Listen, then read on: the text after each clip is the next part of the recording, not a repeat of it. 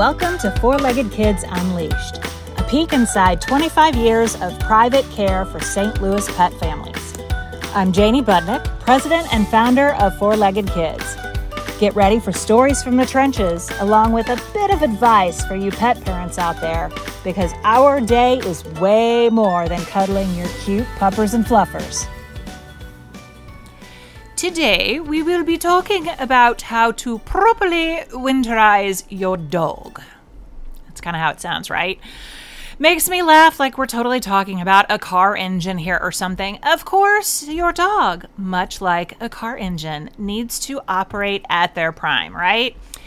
And since we are in the winter season, we have to be prepared not only for winter for ourselves, but for our pets. Even though they wear those nice, cute little coats, there are a lot of things that we need to consider. Of course, in our wacky Missouri weather, one day it can be in the 60s and the next day it can be in the 20s. So you always need to be prepared during the season, pretty much November through March, right? Now, there are many safety concerns during the winter that we, of course, don't have during other seasons. So here's a few general pet care tips for you to think about. First, when it is wintertime, it takes their bodies and their metabolism a lot more energy just for normal functions. Of course, if they are outside and they are romping around in the snow or, if they're outside sliding on ice, either way, it is going to take more of their energy to be able to do that than it would in a normal weather time period. Of course, if they are outside and they start shivering, that takes up a lot of extra energy also. So you might notice that you need to increase what they need. If they are expending that much extra energy, you need to make sure that's provided for, especially in our dogs that do have high energy at all times during the year. They are probably going to need a little bit of an uptick in the amount of food that they get over the winter time to support their bodies. Now, if your pet has long fur, you still need to keep them groomed and free of mats. If they have that matted fur up close to the skin, especially with these doodles, it's adorable for owners to let the hair grow out in the wintertime because then they look like their cute, shaggy selves. But we all know that doodles are a handful at grooming time. And unfortunately, even though they like to be long and shaggy in the winter, that matted fur can create different areas of exposure. It can trap moisture in between the mat and the skin. It can actually decrease that insulating ability of those the long fur in some of those thicker undercoats, even in some of our other breeds like Pyrenees and such that do have those thicker undercoats. Sweaters, clothing. I always giggle every time I see a dog with a sweater on because they're so stinking cute. But you think about it, we put in layers over the wintertime, don't we? I mean, you might have something that's extra flannel-lined leggings, flannel-lined jeans, so many things that are out there now. Gosh, we can even get our little battery-powered heated garments that we can wear. I mean, of course, short-haired dogs don't have as much fur to keep them insulated as long-haired dogs, so those are the ones that we always look at first. An extra layer in the cold is going to make them a much happier pup, and of course, there's all sorts of little styles that you can go with these days. But, it's kind of nice. They can pee and poop faster if they're not shivering all over the place, right? Because when we have to bundle up and go out with them, that's what we want, is to make sure that they are on target and they go as quickly as possible so we're not shivering while we're waiting for them. Now, if you really think about it with water intake, I know, in my case, we have some really slobbermouth dogs over here that, act like they're swimming in the water bowl as opposed to just taking a nice little tidy drink. And so water goes everywhere. So what do? It's pretty intelligent. We leave our water outside. So all the drippy grossness goes outside and we have a nice clean mouth when they come back in. Well, that's not quite as practical in the wintertime. You look out there and the water bowl is frozen. So you are always replacing that. Now, some people might be tempted to think, hey, it's an ice cube. It's still water, right? Or, hey, there's snow outside and my dog's eating the snow. They're getting enough water that way, aren't they? Nope, nope, nope. They need to have access to fresh water even during cold times and when there is snow there. You just cannot get enough moisture and fluid intake off of snow and licking a frozen ice bowl. Of course, it is a nice thing to have plastic bowls outside during the winter months. Definitely a thought if we have any fans here of Christmas Story, and I triple dog dare you, right? Well, those stainless steel bowls can have their own little punch occasionally when your dog ends up licking it with their nice little warm tongue. If you do want to have your water bowl outside, there are some great heated water bowls out there. Love those.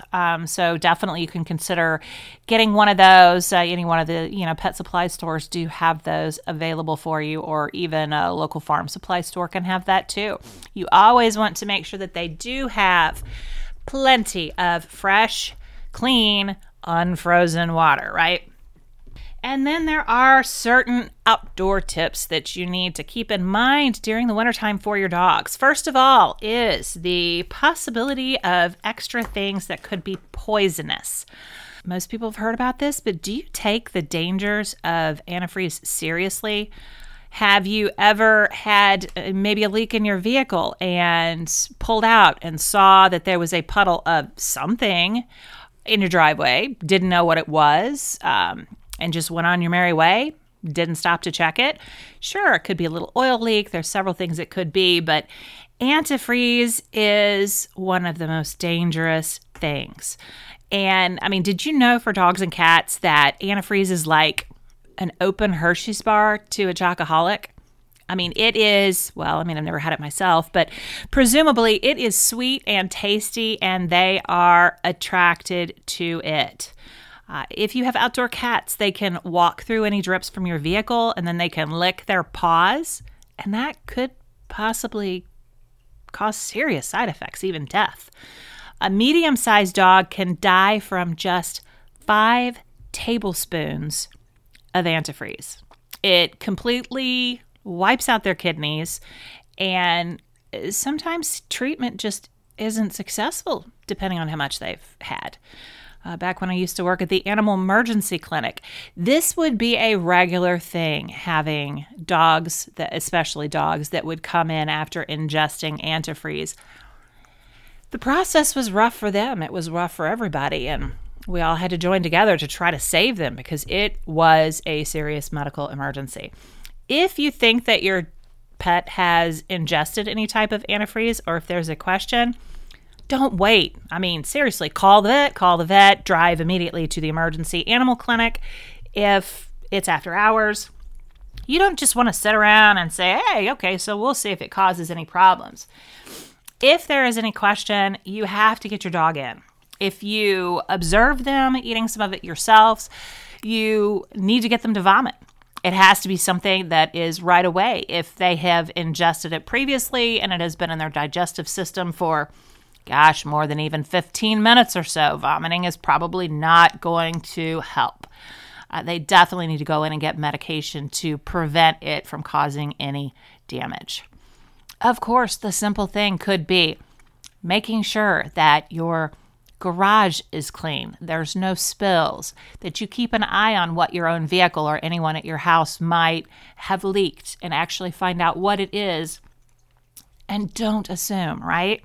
And then when you are out driving around, be careful of some of those puddles even.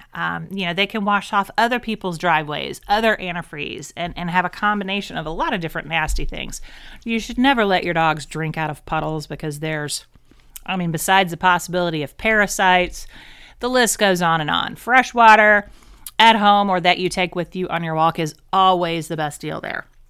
Another thing that I get super tickled over, it's not really something that we see a lot here in the St. Louis area.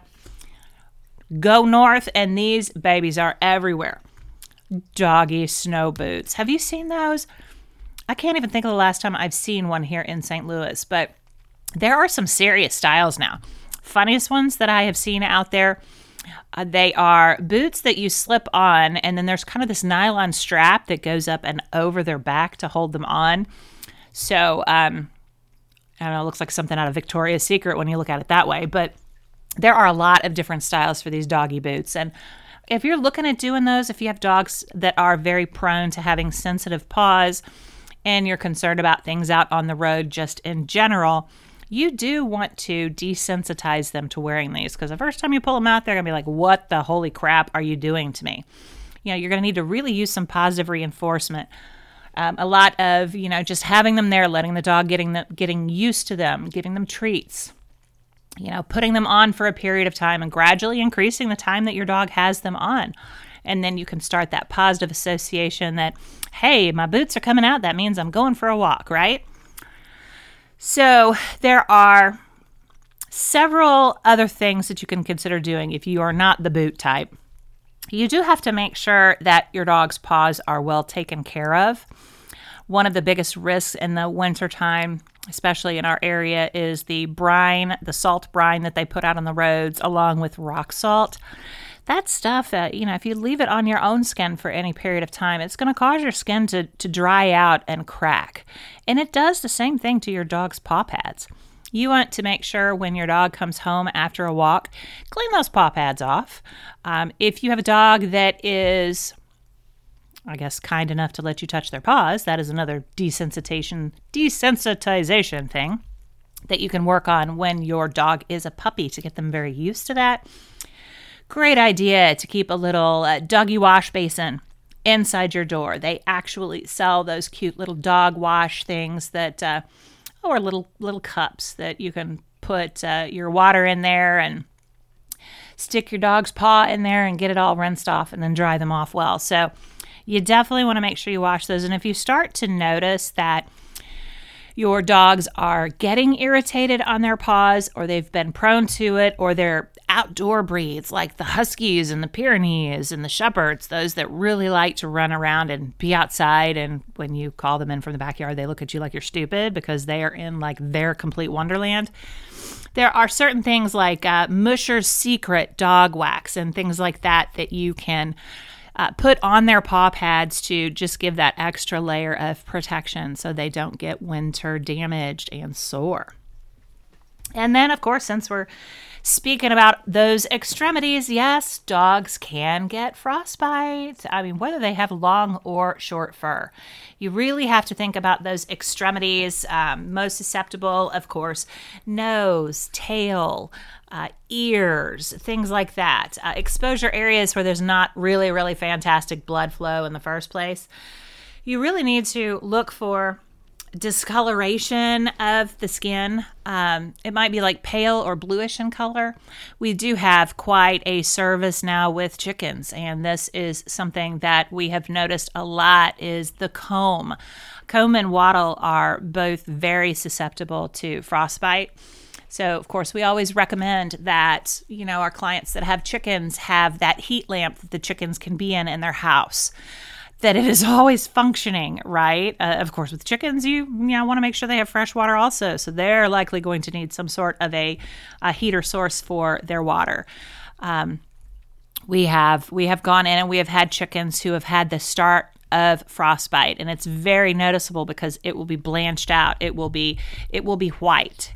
And, when you touch it, the color does not change. And that's really when you hit that damage point. I mean, it kind of goes from that bluish white to black when it just dies.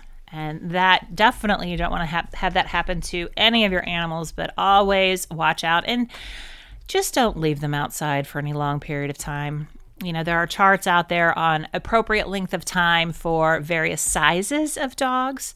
The size of your dog, the breed of your dog, whether or not they have an undercoat can determine how long they can be outside safely. You need to follow those. A lot of times, they're self-limiting and they'll want to come inside whenever they are feeling uncomfortable. But, most of all, let's take care of all of our animals in the St. Louis area. If you do see an animal left out in the dangerous cold without any kind of adequate shelter, try to speak to its owner.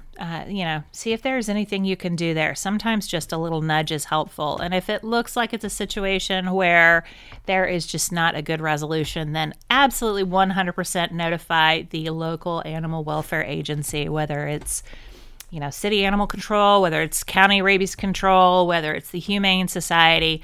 Let's take care of all of our pets in the area and absolutely take care of yours. Hopefully these tips have helped you during this crazy winter that we're already having for your dogs. We will talk soon. Have a great weekend. Thank you for listening to this episode of Four-Legged Kids Unleashed. If you are needing dog walking and pet sitting yourself, check out our website at fourleggedkids.com. And as always, if you have a warm heart for another cold nose, make sure you visit one of our sponsored shelters at fourleggedkids.com/rescue.